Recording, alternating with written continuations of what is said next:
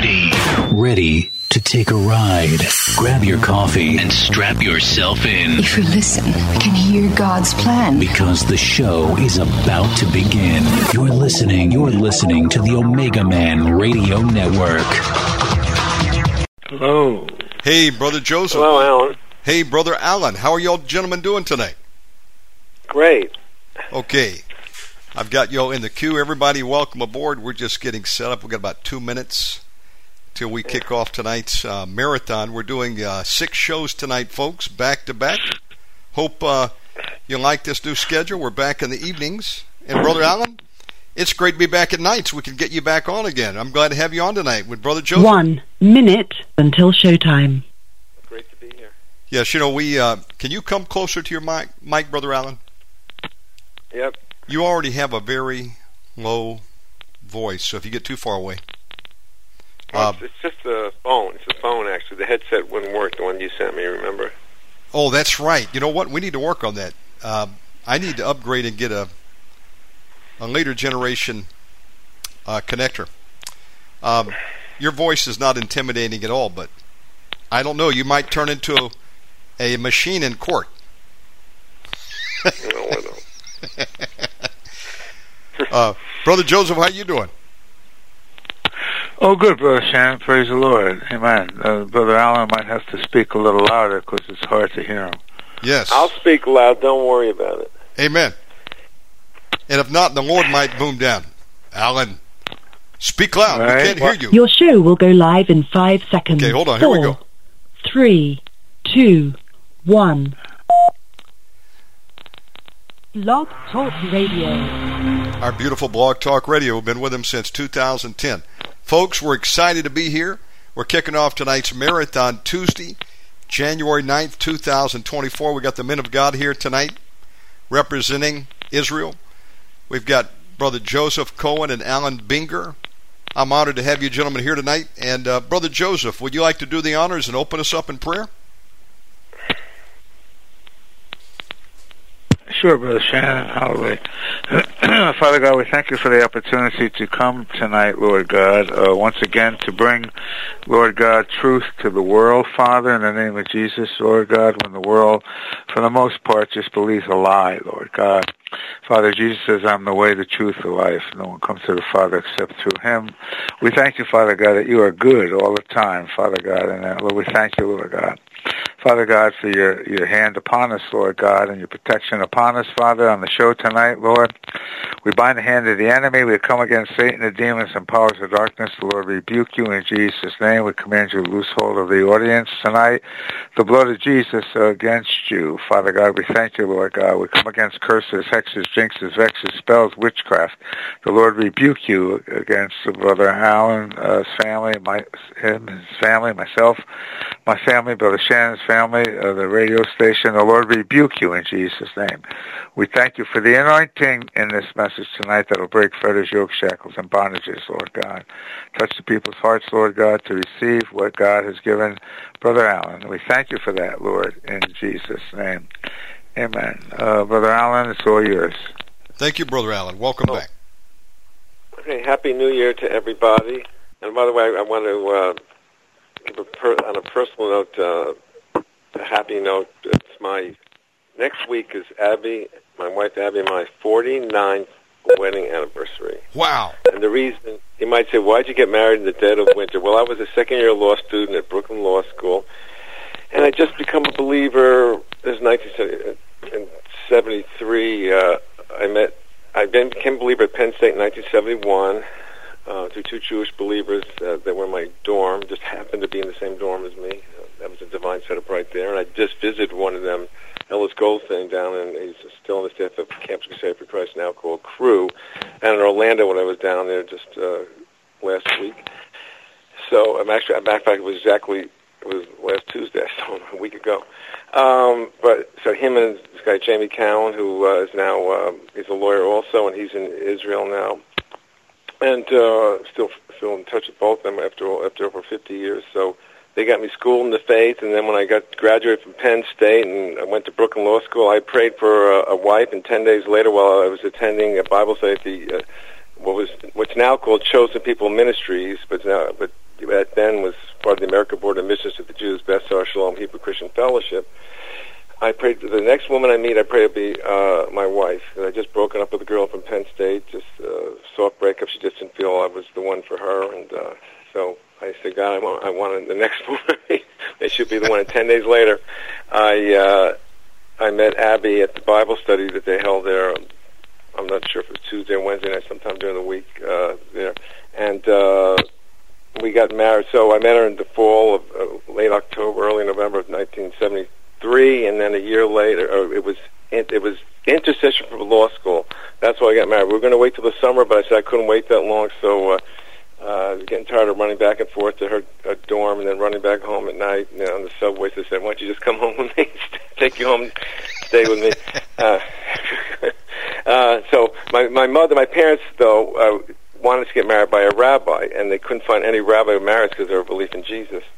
So she finally found a Jewish judge in the city of Mount Vernon, where I was just at yesterday, as a matter of fact, right by the city hall there, because I'm a personal injury lawyer, and I go to doctors and see clients right around, like a few yards from right across the street from where I got married. So then we had a religious ceremony in the name of Yeshua at the Beth Shalom Hebrew Christian Fellowship. We got married. We got married civilly, and then we did it in the name of Jesus. Brother, that's beautiful. Huh? That is beautiful testimony. Congratulations. And no time like the wintertime to get married, because you need a helpmeet to keep that body warm. So it was Friday. We got married in the city hall. Then on Sunday we had the service at the other place. Just a few people there, and then a modest party at my wife was in a group home because she had a drug addict mother and drug addict father. And didn't meet her mother till she was 17, and her father had died already. Never met him. So they were never married. So she comes from from nothing, actually. So she was going to the mission there, and she was going to college, and there was just a divine setup the way God had me meet Abby. She's been a faithful woman all these years. She says, "Well, she says to me, I don't feel so faithful because I feel like I love you." I said, "Well, that's all the more. You're being faithful. No one always feels. I don't always like myself. That's what faithfulness is. Even when you don't feel like it, you stick with it instead of saying, well, I'm getting divorced because I don't think things are going right. Even the best of marriages have rocky roads. Didn't Billy Graham's wife once say, I never ever feel of divorcing him? No, but I thought of murder. You've heard that. I'm sure people have heard that saying from Ruth Graham. We've all felt like killing the people we love at times. So anyway, I thank God for such a faithful wife, Abby. And I remember it hadn't snowed at all until it finally snowed that weekend. We went to the Poconos for a honeymoon. It was snowing on the way up. They just had a few inches, like this recent snowstorm we just had here, and in New York. And we just were up and running. And I became a lawyer, and I started a prison ministry while I was in law school. And we've been attending. Now we've been attending for over 30 years up here in Rockland County, New York. Beth Am Messiah. Messianic congregation. So I have a message which I have been preparing to give in my congregation, which in the next week they're letting me be a speaker. I'm not the rabbi. I said I have this message I want to prepare, and then I've been asked last night by Joe Cohen to stand in, and I have just the message prepared tonight about are you abiding in the goodness of God from Romans 11:22, and Brother Joe says that the woman that was supposed to speak that couldn't make it tonight, that's like her motto on her website or something, the goodness of God. So I'm excited about this message because it says in Romans 11:22, behold, therefore, the goodness and severity of God on them which spell severity, but towards you goodness, if you continue in his goodness, otherwise you also shall be cut off. Now, the passage before that, the verses before that was talking about how the Gentiles are grafted into the vine, the Jews are the vine, and it says, don't boast against the vine because you can be cut off also. That that's what it's talking about. And if they repent, they can be be put right back into the vine also. So, and he says, so he's talking about the goodness and severity of God. God's good to anyone who turns and repents, but he's not good to people unrepentant sinners. That's basically what it is. And so he's saying, but he says, but you must continue in his goodness so if you continue His goodness, otherwise, if you don't continue His goodness, you'll be cut off. So why does He make a statement like that? Why does He say continue in His goodness? He didn't say continue in His continue in His righteousness, continue in His holiness, continue in His love. He could have said anything, but He said continue in His goodness. And there's a reason why He says that. I've learned one thing: God does not fool around with words. He means what He says and says what He means. And when He uses a word, there's a reason why He uses a particular word. He's very, He's not like us where we just make expressions. Like I'm a lawyer. A lot of times clients will make statements. They'll say, well, I'm waiting at the light for 5 minutes. I said, you weren't waiting at the light for 5 minutes. Red lights don't last more than 30 or 45 seconds, at the longest, a minute or something like that. It's not 5 or 10 minutes like they'll say. They'll make all these ridiculous statements, That person must have been going 60 or 70 miles an hour. They weren't going 60 or 70 miles an hour on a tiny side street with cars parked on both sides. And it seemed fast to you, but even 25 or 30 miles will seem fast to you, but it's not. Don't make ridiculous, outlandish statements. God doesn't do that. He doesn't just use hyperbole, unless if you do, there's a reason why He does it, and you know it in the context. But He says things, that are. He uses words meaningfully, and we need to do the same. So what does it mean to continue in God's goodness? Why is it so critically important? Well, first of all, the Greek word for goodness is, if I'm pronouncing this right, because I'm not a Greek scholar, I just can look up a concordance, Chrestotes, Chrestotes, Chrestotes or Chrestos, whatever. It means excellence in character or demeanor, gentleness, goodness, and kindness. So, that's how we're supposed to see God as that God is excellent in character or demeanor. Demeanor is how someone treats you, like if someone has a friendly demeanor toward you or an angry or mean demeanor toward you. Like if you remember the story with Jacob when he was going to leave Laban, he decided to leave Laban. God told him to leave Laban because after God gave him the vision with the sheep after he'd been there 20 years, and he got all the strong sheep and became wealthy and made Jacob poor. He saw that his demeanor toward him was not as it was before. His facial countenance was not as it was before. He was not friendly toward him like he was before. God's not like that. He doesn't get, I'm your friend one day and not the others. He'll just get angry at the sin you do. You're not like what you do, but He doesn't change His feelings toward His love toward us. He's like a father who always loves us. He just might be stern about our behavior, but not us as a person. Our basic intrinsic value to Him as as His sons and daughters. So it's excellence in character to me. That's the Lord. Gentleness. As David said, thy gentleness is made me great. Just like a mother and father are gentle with their children, God is gentle with us. And goodness, we all know what we want people to be good to us. We should be able to know what's good and what's bad, right? And kindness. God is always kind to us. Kindness extends even when we don't deserve it. Like you forgive somebody a loan, you're being kind to them because they can't afford to pay you back. You say, I'll just forgive you. You're being kind to them. Or helping a stranger. You don't have to help the stranger. You're being kind to them, and there's multitudes of ways you can be kind to people as opposed to mean to people. So we're to continue it. But why is it so important to continue it? Why can't you just believe in God and not continue in His goodness? Why does He say you have to continue His goodness? Well, if you don't see God as a good God, you're going to have a difficult time trusting in Him, especially when things go south. When things aren't going well and you don't see God as a good God, you can forsake the faith. This is my son Zachary. He had a woman he met last year at this time, and it looked like they had a pretty serious relationship. But she was a Jew from here. She'd been in the military. She graduated in Annapolis and was in the Marines. But then she had a discharge because of mistreatment, and she got an honorable discharge because of mistreatment there. But she just felt that she'd been to Ukraine and missionary work. She felt to go there for years. So she said, God's taking us on different paths.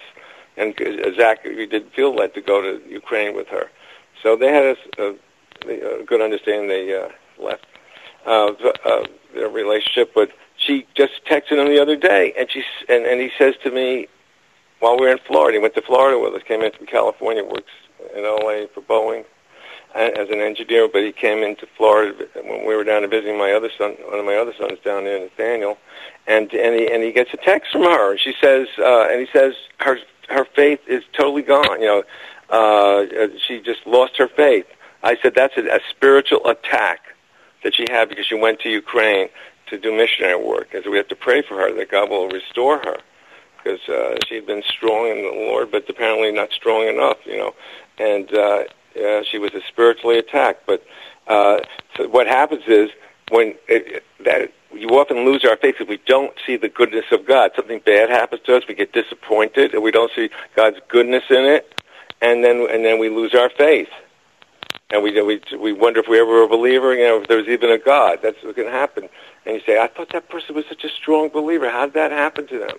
Because you don't know what's really in their heart, how close they are, and God, what hurts they have that the devil can attack them with and cause them to doubt. Don't forget that even John the Baptist, when he was in prison, he said to Jesus, "Are you the one that should come, or should we look for another?" And Jesus sent back to him all the miracles he'd done recently, and they said that he was, blessed is he doesn't lose their, I forget the exact words, but doesn't lose their faith in me or whatever. But John, he used whatever, I forgot the exact words, but Jesus said something to encourage him and restore his faith. But even John the Baptist was doubting because he was in the jail. So it's good to fortify ourselves with the Word of God when things are well. Just like an athlete, you train yourself. So when you're in the rough times, like the athletic competition, and you feel like giving up or quitting, you have the stamina to continue, like in running a marathon race or any other kind of athletic competition. I used to wrestle in high school, in junior high school, and in 5 or 6 minutes, 5 minutes in junior high, 6 minutes in high school, 2 minutes, 2 minutes, and 2 minutes. After the first minute, you feel like you want to die almost. You get so exhausted. You got to be in really good shape. So usually the person that you get through into the second or third round, you can win if you can't. It's just a matter of having the stamina, because you can start off strong, but then you barely can move. If you're not in good shape.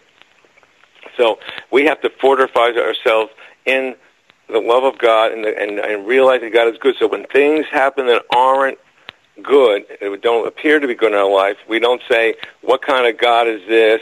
What kind of God would do this to you? Because the devil said, what kind of God would let this happen to you? What kind of God would let you lose a loved one, or have you get sick, or let you this happen to you, or let you lose your job, or lose a big business, or whatever happens to you that could be horrifying. So here's some verses. I'll go through around several verses from the Psalms. I'm just going to read them. Surely goodness and mercy shall follow me all the days of my life, and I will dwell in the house of the Lord forever. That was confession that David had from famous Psalm 23, verse 5 and 6. He knew, he said, surely goodness and mercy will follow me. So if you're sure goodness and mercy are going to follow you, you're not going to say when things are bad, oh, I guess goodness isn't following me anymore, mercy is not following me anymore. No, it's still with me in spite of what happened. How do you think David when David lost, when he came back to Ziklag, after being with the Philistines, he came back and the Amalekites had raided and taken Abigail, his wives, and all the other men's wives and children hostage, and they felt like they were going to stone him, and David encouraged himself in the Lord. Well, how do you think he encouraged himself? He didn't just say, well, why did you let this happen, God? What kind of God are you? No, he encouraged himself in God's goodness. He's been good to me, and he's going to help me here, and God did help me get restoration. So surely goodness and mercy shall follow me all the days of my life, and I will dwell in the house of the Lord forever. I have great confession to make on a regular basis. Oh, how great is your goodness, which you have laid up for them that fear you, which you have wrought for them that trust in you before the sons of men. That's Psalm 31:19. That's a beautiful proclamation, too. How great is your goodness. Not just how great is your goodness. Oh, how great is your goodness. See, the words are very important. He didn't just say how great is your goodness. He says, oh, how great is your goodness. God knows where to put the emphasis on things. I love that verse. It just strikes me right in the spirit every time I read it. Oh, how great is your goodness, which you have laid up for them that fear you. And that's you and me. Which you have brought for them that trust in you before the sons of men. You see how goodness is related to trust. But you can't trust God if you don't believe he's good. You can't trust somebody you think is going to hurt you. Or just doesn't care about you. Psalm 33:5. He loves righteousness and justice. The earth is full of the goodness of the Lord. Oh, taste and see that the Lord is good. Blessed is the man that trusts in him. Psalm 34:8. See again how goodness is related to trust. But how do you taste and see that the Lord is good? Well, David said in Psalm 119, I believe, we don't know specifically, but I believe it's Psalm 119. The rabbis believe that David wrote that, so much like his other writings. But he says in Psalm 119 that he desired is sweeter than honey is thy word to my mouth and my taste. Job said, I desire your words more than my daily food. So that's how you taste the Lord, primarily through his word and prayer and seeking him, worshiping him. These things will cause you to taste of the Lord. The goodness of God endures continually, not temporarily, but continually. Psalm 52:1. Blessed is the man whom you choose and cause to approach unto you, that he may dwell in your courts. We shall be satisfied with the goodness of thine house, even of thine holy temple. See, he said we shall be satisfied with the goodness of your house. He didn't say the beauty of your house, the splendor of your house, the glory of your house. He said the goodness of your house. See, that's what I'm saying. God uses words, particular words, and here he chose the word goodness, what you see when you go to God's holy temple. And where do we see God's holy temple now? Well, we are the temple of the Holy Spirit, and also the body of Christ is the temple of the Holy Spirit. So we see that when we, in our spirits, we can sense the goodness of His holiness, the holy temple in ourselves, and when we're around fellow believers in unity. You crown the year with your goodness, and your paths drop abundance. That's a wonderful, I always like to say that for this year. God bless your year with goodness. Great thing for the new year. Crown the year with goodness. He didn't say I crown the year with my beauty, with my glory. He said I crown it with my goodness. Crown it with your goodness. And your paths drop abundance. So those two verses were Psalm 65, verses 4 and 10. Aren't these beautiful? Aren't these words beautiful? Here's another one. Psalm 145, 7 through 9. I hope you don't mind me just reading some, but they're just so exciting. Just you read them, and you can go back and look over them yourselves in the coming days. They shall abundantly utter the memory of your great goodness, talking about people throughout the world, and shall sing of your righteousness. The Lord is gracious, full of compassion, slow to anger, and of great mercy. The Lord is good to all, and his tender mercy over all his works. Psalm 145, 7 through 9. The memory of your great goodness. And goodness is emphasized throughout the scriptures. Now this is from 2 Chronicles 6:41. Now therefore arise, O Lord. Solomon is saying this when they dedicated the temple. Arise, O Lord God, into your resting place. We sing this song by Paul Wilbur. Now arise, Lord, to your resting place, you and the ark of your strength. I sang it real bad. But arise into your resting place, you and the ark of your strength. Let your priests, O Lord, be clothed with salvation, and let your saints rejoice in goodness. See? Don't say rejoice in your glory, rejoice in your greatness, but rejoice in your goodness. And that's 2 Chronicles 6:41. It's a dedication of Solomon's temple. Jeremiah 31:14. And I will satisfy the soul of the priest with fatness, and my people shall be satisfied with my goodness, says the Lord. Again, he doesn't say you'll be satisfied with my glory or something else. He said you'll be satisfied with my goodness. And here's a verse, and this verse coming up, I really like this one, Zechariah 9:17. For how great is his goodness and how great is his beauty. It's just an exclamation. How great is it? When you read that, you say this out loud. See, these things you need to say them out loud. Don't just read them silently. Say them out loud. It's like a proclamation. It stirs up your spirit. Especially, when I woke up, sometimes you wake up for no reason. You just feel depressed or out of sorts, whatever. I was feeling that way yesterday for no reason. Maybe, who knows? You wake up, who knows? I was just feeling a little down and worried about, you wonder if something's going to happen that's not good, whatever. And I just said, I'm going to start praising the Lord. And when I started doing that, it went away. So these are some of the ways you can do that.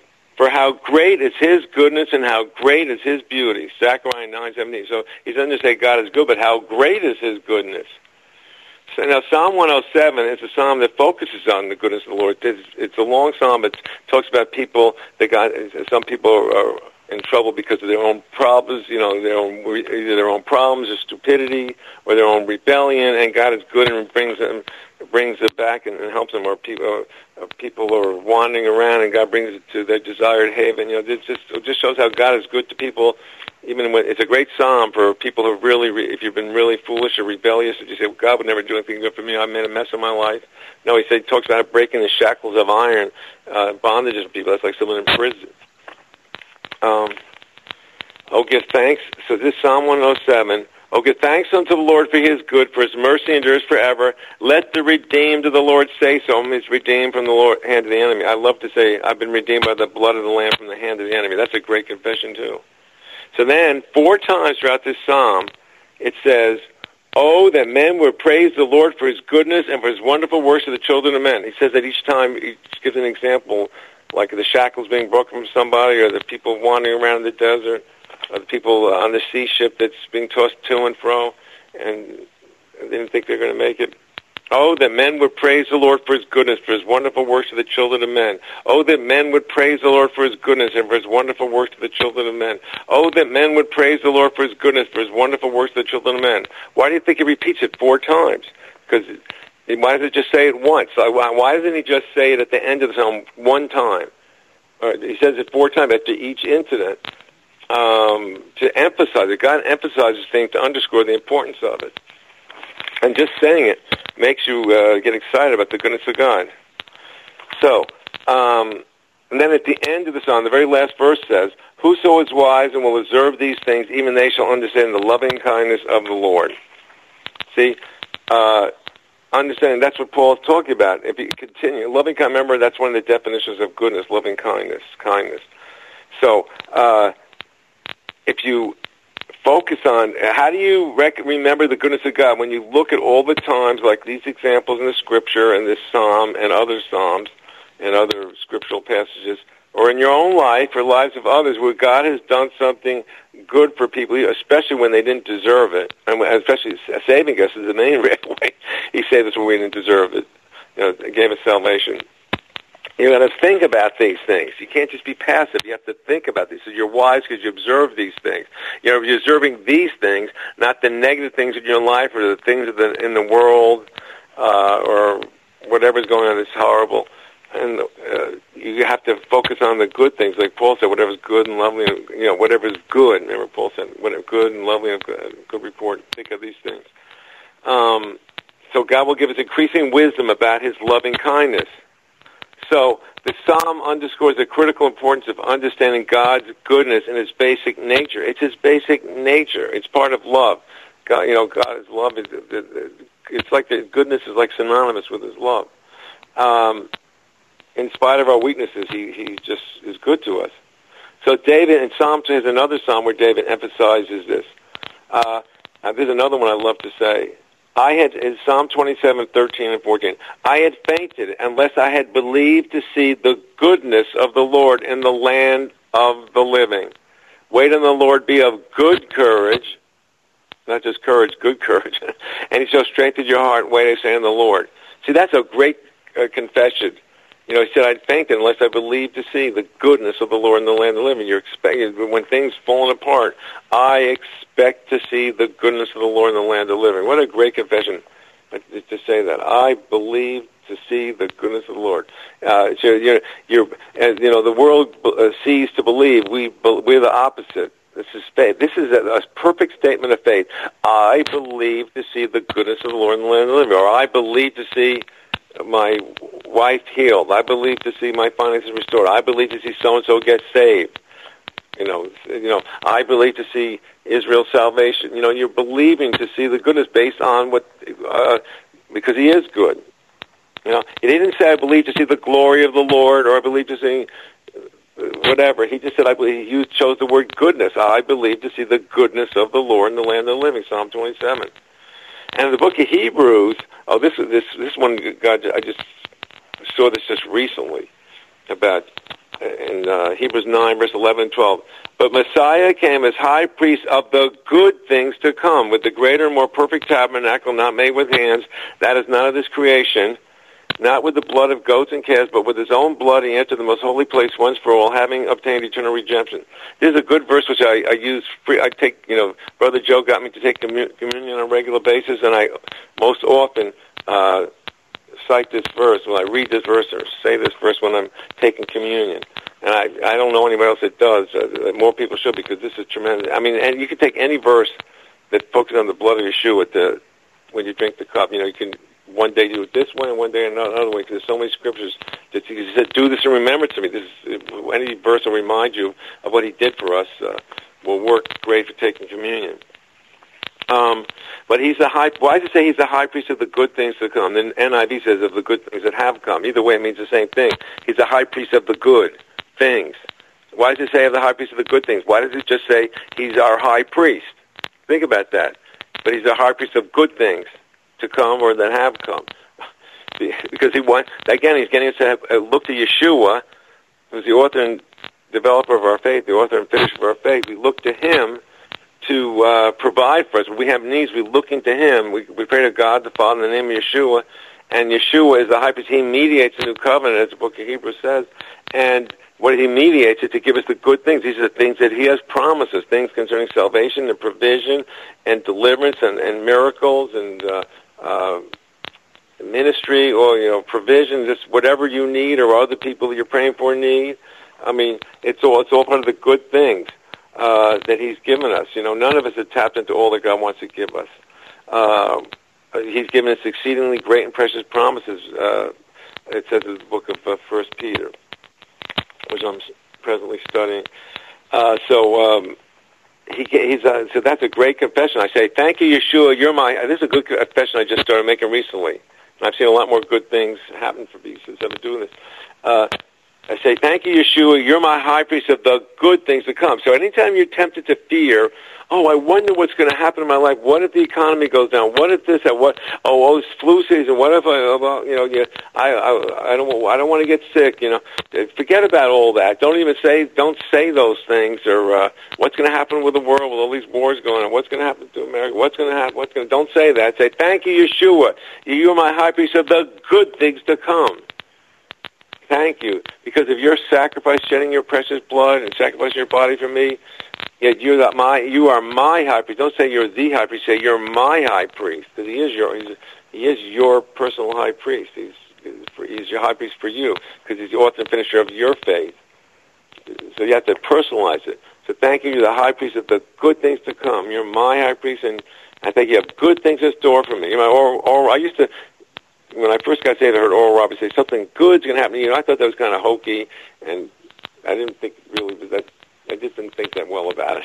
But I see where he gets it from. I don't know if he got it from this particular verse, but this verse backs up that saying because something good is going to happen to you if he's the high priest of the good things to come, or as the NIV says, the high priest of the good things that have come, and the good things that have come, he's enabling you to tap into those good things that have come. I think of both ways, because Jesus Christ is the same yesterday, today, and forever. He covers past, present, and future. So we got to keep Yeshua as our high priest who ministers good things for us, and keep our expectations of receiving and experiencing those good things. We won't fail to abide in his goodness, as Romans 11:22 commands us. That's a commandment, by the way. It's not a suggestion. To continue in his goodness. So how do you continue his goodness then? You look to Yeshua as the high priest of the good things to come. And you supplement that by all these other psalms and verses in the prophets that proclaim that goodness. And when we truly see Yeshua as a high priest of good things to come, it puts a whole new meaning on what Romans 8:28 says. And you all know this verse, I'm sure. And we know that all things work together for good to them that love God, to them who are called according to his purpose. So how all things are going to work together for good? Because he's our great high priest of the good things to come. That's why he makes all things work together for good, even if things that are happening aren't good in of themselves. So people usually cite this verse when something bad or disappointing happens, something bad happened, all things work together for good to them who love God. They always say that. But when you put this verse together with the realization that Yeshua is the high priest of good things to come, it gives you a new perspective of having faith and hope in the midst of the troubling situations that arise, no matter what they are. You know, when I came to the Lord at Penn State, I came to the Lord on the right basis. I mean, some people come on the wrong basis. They come expecting God to do something for them. I came saying, I need God. I can't make it in life. I realize life's going to be filled with trouble. Always going to be situations that we have to, and I can't handle on myself. I was 19, so I said, I need God to help me, and I'll never make it in life without His help. So that's how I came to Him, realizing I was totally insufficient in myself. A lot of people, they have so much pride that they, well, I can make it on myself. I don't really need God, you know. But they might accept God because, well, I want the good things He can give me, and I know I'm a sinner, and I need salvation, which is fine to say, I know I'm a sinner and I need to repent, I need salvation. But I realized how desperately I needed Him just to make it in life, to be successful in life. And successful by His standards, not my standards. What He wants for my life. That's not, when I originally came to the Lord, I saw that I'm just totally destitute. And I still say, you know, but for the Lord, I'd be like, it says in Revelation to, I think, the church at Laodicea, you don't know, you say you're rich and have needed nothing, but you don't know that you're wretched, poor, blind, and naked and miserable. I say, Lord, apart from You, I am wretched and poor and blind and naked and miserable. Now, you know, the parable of Matthew, the talents, Matthew 25, verses 14 to 30, that's where the master went and gave 5 talents to one guy, 2 to the next guy, and 1 to the last guy. And the first guy came, and the first 2 traded and did well, and when the master came back, he said, well done, thou good and faithful servant, because they doubled the amount. I gave you 5. You gave me 5. Here's 5 plus 5 more. God, well done, thou good and faithful servant. Enter into the joy of thy Lord. And the same with the guy with the 2. So the guy with the 1 said, I was afraid and hid myself. You know, he says, and why did he say this? He says, and I hid it, and here you have what was your own. But he said, Lord, I knew you're a hard man, reaping where you haven't sown and gathering where you have not sown. And I was afraid and went and hid your talent in the earth, and lo, here you have what is yours. So the master was angry, called him a wicked and slothful servant, and took the talent away from the servant, and referring to him as an unprofitable servant, and commanded to be thrown into outer darkness. So that sounds like he sent him to hell. But the point of this is that he did not see him as a good master. He feared him. He thought he was a hard man, and that's how a lot of people see God. If you don't see God, you're afraid to do anything for God because you're afraid. You know, you're afraid He's going to just come down on you. You know, you're afraid He's going to punish you. I mean, what you fear comes upon you. If you see Him as a good God, you're going to act accordingly. If you see Him as a bad God, it's going to make you cower in fear and live a life of defeat. And you may even wonder if there is a God eventually. Because you see, when you open yourself up to that fear, then the devil comes in and will cause all sorts of doubts. You see, it's not just a matter of you having fear, but the devil sees an opening, and he will cause you to doubt you were ever saved, that doubt that God ever loved you or still loves you, or you've done it now, you're cast aside. He'll cause you to, you know, you take your eyes up of God, of Yeshua, and start seeing that He's against you, or He's forsaking you, or at the very least He doesn't care about you, which is just as bad. Just say He doesn't care about you. That's what the Israelites did. Oh, God doesn't care about us, and look how it caused them to rebel against Him throughout their days in the wilderness. I'll be done soon. So we got to be like that. Those first 2 masters. So their master is a good man, and not be like the third guy. So the master is a hard and cruel man. So, as I said before, our belief in God as a good God is related to our ability to trust in Him. You can't trust in someone you don't believe is good. It's just like a child as a father. You don't think the father is good, but think they're harsh. They will have trouble trusting their father. The more we see God as a God who only wants to do good for us, or wants good for us, and that Yeshua is our high priest of the good things to come, the more we're able to trust Him in every area and situation of our lives. It's all about trust. Our whole life of fruitfulness depends on trusting God to work in and through us. The Israelites, on the other hand, as I said before, refused to see God as a good God and didn't trust Him. That's why they were always complaining in the time in Sinai.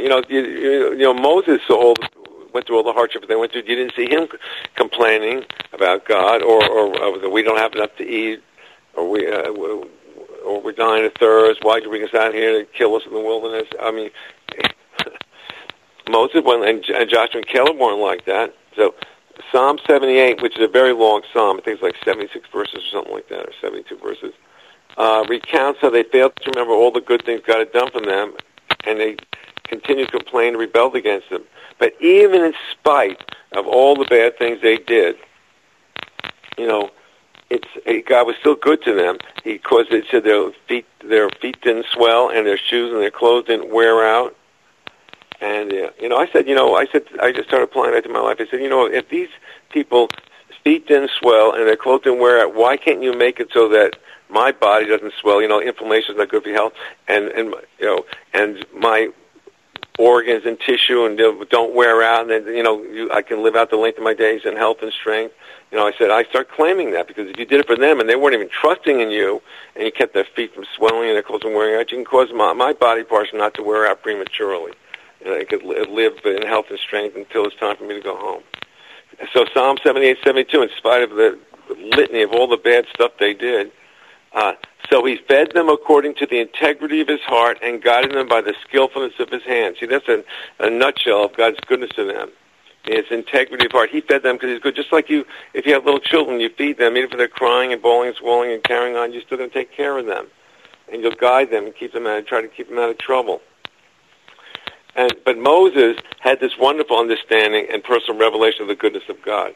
He said, in Exodus 33, and this is after the golden calf incident, he said to the Lord, I beseech you, show me your glory. And he, God, said to him, I will make all my goodness, he said, I'll make all my goodness pass before you. Now, why did he say, I'll make all my goodness pass before you? Why did he say, I'll make all my glory pass before you? Or all my greatness pass before you? So I'll make all my goodness pass before you. See, again, the choice of words, goodness. And I will proclaim the name of the Lord before you, and I will be gracious to whom I will be gracious, and I'll be merciful to those I'll be merciful to. And then the Lord descended in the cloud and stood with him there. He put Moses in the cleft of the rock, so he told him, I'll put you in the cleft of the rock because you can't see my whole glory. You can't see my face and live, so I'll show you my back parts. So, and the Lord descended in the cloud and stood with him there and proclaimed the name of the Lord. And the Lord passed by before him, that's Moses, and proclaimed, the Lord God, merciful and gracious, long-suffering and abundant in goodness and truth, keeping mercy for thousands, forgiving iniquity and transgression and sin, by no means clearing the guilty. So, there you go. The emphasis, when Moses asked to see his glory, he caused all his goodness to pass before him. And you see, his goodness is composed of him being merciful and gracious and long-suffering. It means very patient with us, even when we've sinned. Like Yeshua. This is Yeshua stated what this long-suffering is. How often shall I sin against my brother and he repent and let me forgive him? He said 7 times a day? No, 70 times 7. So that's long-suffering, to forgive somebody when they keep doing something over and over. Abundant in goodness and truth, and keeping mercy for thousands and thousands. A good way to forgive, and this is the end, a good way to continue in God's goodness is to regularly proclaim the words David set forth in Psalm 103. 1 verse 6 is a good thing to proclaim. This will remind you of God's goodness. Bless the Lord, O my soul, and all that is within me. Bless his holy name. Boy, it's powerful just saying that. Everybody say, bless the Lord, O my soul, and all that is within me. Bless his holy name. Bless the Lord, O my soul, and forget not all his benefits, who forgives all your iniquities, who heals all your diseases, who redeems your life from destruction, who crowns you with loving kindness and tender mercies, who satisfies your mouth with good things. See, he satisfies your mouth with what things? Good things, so that your youth is renewed like the eagles. And the last thing I'll say is, another verse to focus on is 1 Thessalonians 5:17. In everything give thanks, for this is the will of God in Christ Jesus concerning you. Why can you give thanks in everything? Because God's a good God, that all things work together for good to them who love God, and Jesus is your high priest of the good things to come. Amen. Now, for those of you who haven't tasted of the goodness of God and have never known God, you maybe know about God, you've heard about him, but you never accepted him into your heart. Like me, I'd known about God my whole life, but there came a time when I was 19 when I had to say, Yeshua, I want you in my life. Like it says in Revelation 3:20, behold, I stand at the door and knock. If any man opens the door, hears me knocking, opens the door, I'll come into him and sup with him and he with me. Letting him in. It's as simple as like marriage. I do. It's not a big, long ceremony. Will you take this man? Will you take this woman? Yes, I do. And you're saying, yes, Lord, I want you in my life. I'm a sinner. I need you. I can't make it. I want you to come into my life, forgive me, cleanse me, and set me on your path. That's all you have to do. You say, Lord Jesus, I'm a sinner. I repent of my sins. I open up the door of my heart to you. I ask you to come into my life, save me, and I give my life to you to serve you for all my life. And that's something simple as that to get saved. And if you're a believer, it's time to, maybe you need to repent and say, God, I haven't seen you as a good God. Or I haven't thought about it. I just never considered that. And say, Lord, I ask that you teach me about your goodness. Help me to give me a revelation. I've heard these things that Alan spoke about, your goodness, but give me a revelation in my own spirit about your goodness, that I might see how great is your goodness, and I might taste and see that the Lord is good, that I might have a fresh new revelation of how good a God you are. Amen. I say amen to that. Praise the Lord. Powerful word tonight. Are you abiding in the goodness of God? Coming out of Romans 11:22. We're live with Alan Binger and Joseph Cohen. Brother Joseph? Praise God, Alan. A beautiful message. David's so good and so right. And, David said, I would have fainted if I didn't see the goodness of God in the land of the living. In Psalm 27:13. Oh, beautiful. And thank you for that powerful message, Alan, because as we're going into 2024, the enemy likes to play on that negative stuff like your son, but we believe God to turn that around. So we just have to know we have to keep a positive attitude and just keep trusting him. So we'll take communion, Brother Shannon. Fantastic. Folks, when we take communion, we're paying honor to the Lord Jesus Christ for his sacrifice for you and I. And we meet him at his table. Communion is open to any believer in Jesus Christ. And if you want to take communion, we invite you to do it tonight. As you're preparing to take communion, you want to prepare your heart to meet the Lord. And if there's any sins that you have not repented of or any unforgiveness that you're holding towards someone else, you want to deal with that stuff before you take communion. And if you're ready to do that, ready to repent and forgive, then come to meet the Lord and at his table and receive the blessing. It says, as often as we do this, we do show the Lord's death till he comes. So praise the Lord. Brother Joseph, back to you.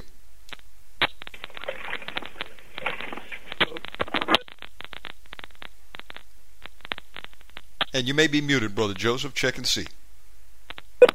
There you go. When we take communion, brother, when we take communion and we drink the cup, the juice, we say, Hail to my King Jesus 3 times in honor of the Trinity, and hail to our King Jesus 1. Baruch atah Adonai Eloheinu melech haolam, hamotzi lechem min haaretz. Blessed art thou, O Lord our God, King of the universe, who commands us to eat bread from the earth. Thank you, Father God, for your broken body, Lord, so that our body could be whole. Thank you, Father, that you died for our sins, Lord. In Jesus' name, Father God, you forgive our sins and heal all our diseases, Lord. I speak forth healing to anybody who has any sickness in their body. In the name of Jesus, whether you know of it or you don't know of it, in Jesus' name, we command healing to flow, command pain to go. We speak forth healing by the power of the Holy Ghost. We thank you, Father, in Jesus' name, for building up our immune system as we take communion, Father God. We thank you for that, Lord, in Jesus' name. Amen. Let's partake with the broken body of our Lord Christ.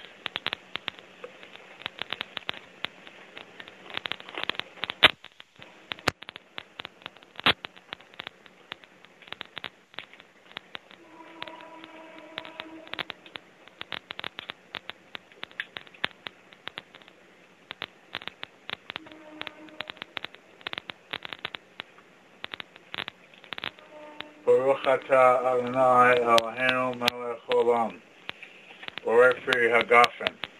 Blessed art thou, Lord our God, King of the universe, who commands us to drink from fruit from the earth, from the tree, in Jesus' name. Father God, we thank you, Lord God, in Jesus' name. Father God, thank you for this time to be able to, Father God, drink forth your blood. Hail to my King Jesus. Hail to my King Jesus. Hail to my King Jesus. Hail to our King Jesus. Yes. Thank you, Lord.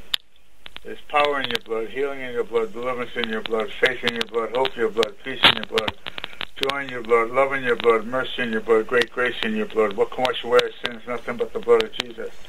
What can make us whole again? Nothing but the blood of Jesus. So precious is the flow that makes us white as snow. We thank you we're white as snow, Father, because of your blood, Lord God. You threw our sins into the sea, forgetfulness, and you remember them no more, Father. As far as the east is from the west, so is our sins forgiven. So we thank you, Lord God, that we're white as snow, Lord God, and we thank you, Lord God, that we are building up our immune system. Protect us as we take communion, Father God, from any diseases or sickness, Father. No coronavirus, no influenza, none of sickness, disease come upon our body. Thank you, Father, for that as we take communion. Drink your blood in Jesus' name. Amen and amen. Amen. Praise the Lord. Brother Allen, I want you to give out your contact information, and how can people reach you in your ministry? Well, you can email me. I don't have a website for ministry. I just have an email address. I have a law website, but I don't have a website for ministry. But someone can email me, as people have done, to AJBLaw, and my initials Alan J. Binger, AJBLAW, because I'm a lawyer, AJBLaw at optonline.net. O for operator, P for Paul, T for Tom, O for operator, N for Nancy, L for Larry, I for Igloo, N for Nancy, E for Edward, .net, AJBLaw at optonline.net. And I have two books that have messages like this. One's called Manna for Your Soul, has 40 messages. And then I have the one, More Manna for Your Soul, it's 52 messages. I went through a lot of those messages in prior broadcasts over the last 2 or 3 years. So those who have heard me before, you know, my messages always focus on promises or scriptures or verses. I try not to give my own opinion. I mean, my own opinion is totally worthless. Only God's truth is what matters, and that's what I try to make the theme of my messages. Bringing forth His truth, because only His truth can set you free, right? Amen, everybody? Amen. That's right. Only His truth can set you free, not our opinions. Amen.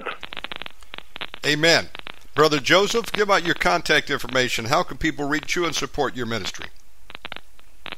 Well, first of all, they can go on my YouTube channel, and they can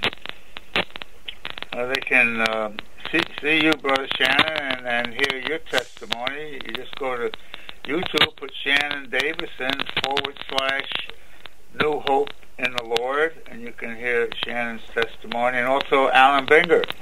You could just put Alan's name in, and again, / New Hope in the Lord. You can hear Alan's testimony and how, you know, what God's done in his life. I have a website, New Hope in the Lord, .com. You can go there. There's a lot of good stuff on the website. Praise God. And if you'd like to support us, we could do it through PayPal. It's paypal.me /Cohen, COHEN 727, or through Zelle at rev.joseph@aol.com. Fantastic. Gentlemen, I love both of you brothers, and y'all been with me for a long time. I do appreciate your service to the body of Christ and doing these programs with me. And I will get this up in the archive here and get you all both a copy tonight. Brother Joseph, I got a question for you. Sure. I've always called you Cohen, and I believe that's correct, but some people say Cohen. Which is the right way? Is that just in New York if you say Cohen, or do you say Cohen? No. The Cohen's Cohen's Cohen's not Jewish. Well, it's Cohen. That's right. In Hebrew, it's Kohen. That's the Kohen was Cohen. the priest, a priest Kohen. Kohen Gadol was the high priest. Kohen. So Cohen. There's people tell them C-O-H-N. It's just a derivative of it. Right. I think I was just talking to some people with a New Jersey accent. They said Cohen. No. There was David Cohen, that's baseball pitcher years ago. David Cohen, C-O-N-E. He wasn't Jewish. Oh. Well, that's a different spelling altogether. No, he wasn't. Okay. Not like ice cream cone. No. Yeah, and George M. Cohen. It's Cohen, right? Cohen, he was Irish or something. C-O-H-A-N. You know what? I may have misheard that. I'm a Yankee Doodle Dandy. That was George M. Cohen. Yeah. Yeah. That's what it is. It's a Kohanim, the high priest. That's exactly. I had it right. Tribe of Levi. I had it right all along. I just said, man, they got a real jacked up slang up there as you get up further north, man. Come on back down to the south. Yes. Love you both, gentlemen. Thank you, Brother Joseph, Brother Alan. We'll see you again soon. Thank you. Thank you, guys. Okay, bye. Bless everybody. Shalom, shalom. Shalom to you. Shalom. Shalom, Brother Joseph. Friends, got a great program for you tonight. I came up with a great plan. I am stand by. Calling you in 6 minutes. Okay, praise the Lord. I've got a perfect place to put our schedule right on my Facebook wall as a pinned post. So every day I will pin to the top of my Facebook wall our schedule for that evening. So that's where you can go to get it. If you want to add me as a friend, you can do that. For those who are on Facebook, if you're not, we'll have to come up with another option for you. Mr. Shannon Ray Davis. I put the Mr. in because I can't get my old Shannon Ray Davis for some reason. They got me on a blacklist, I think. Okay. Find me there on my website. Stand by. Let's go to a song. We'll be right back. Oh, sorry, I didn't turn the music on. I heard an electric razor going. I was afraid Judah had got it and he was shaving Jemima's head, give her a mohawk. Actually, it's Mama. She's got the razor out. She is a professional hairstylist, and so she gives everybody haircuts. When I married her, I get free haircuts for life. Now, that's a pretty good deal. But recently, I cut my own hair, shaved it all off. Every once in a while, it's good to shave your head. I recommend everybody get a buzz cut out there. It's good. You get up in the morning, you realize you don't have to comb your hair. You're ready to go. Nothing like having a bad hair day. You got to style your hair. I don't have to worry about that. It's pre-styled. Okay, let's go to a song coming up next.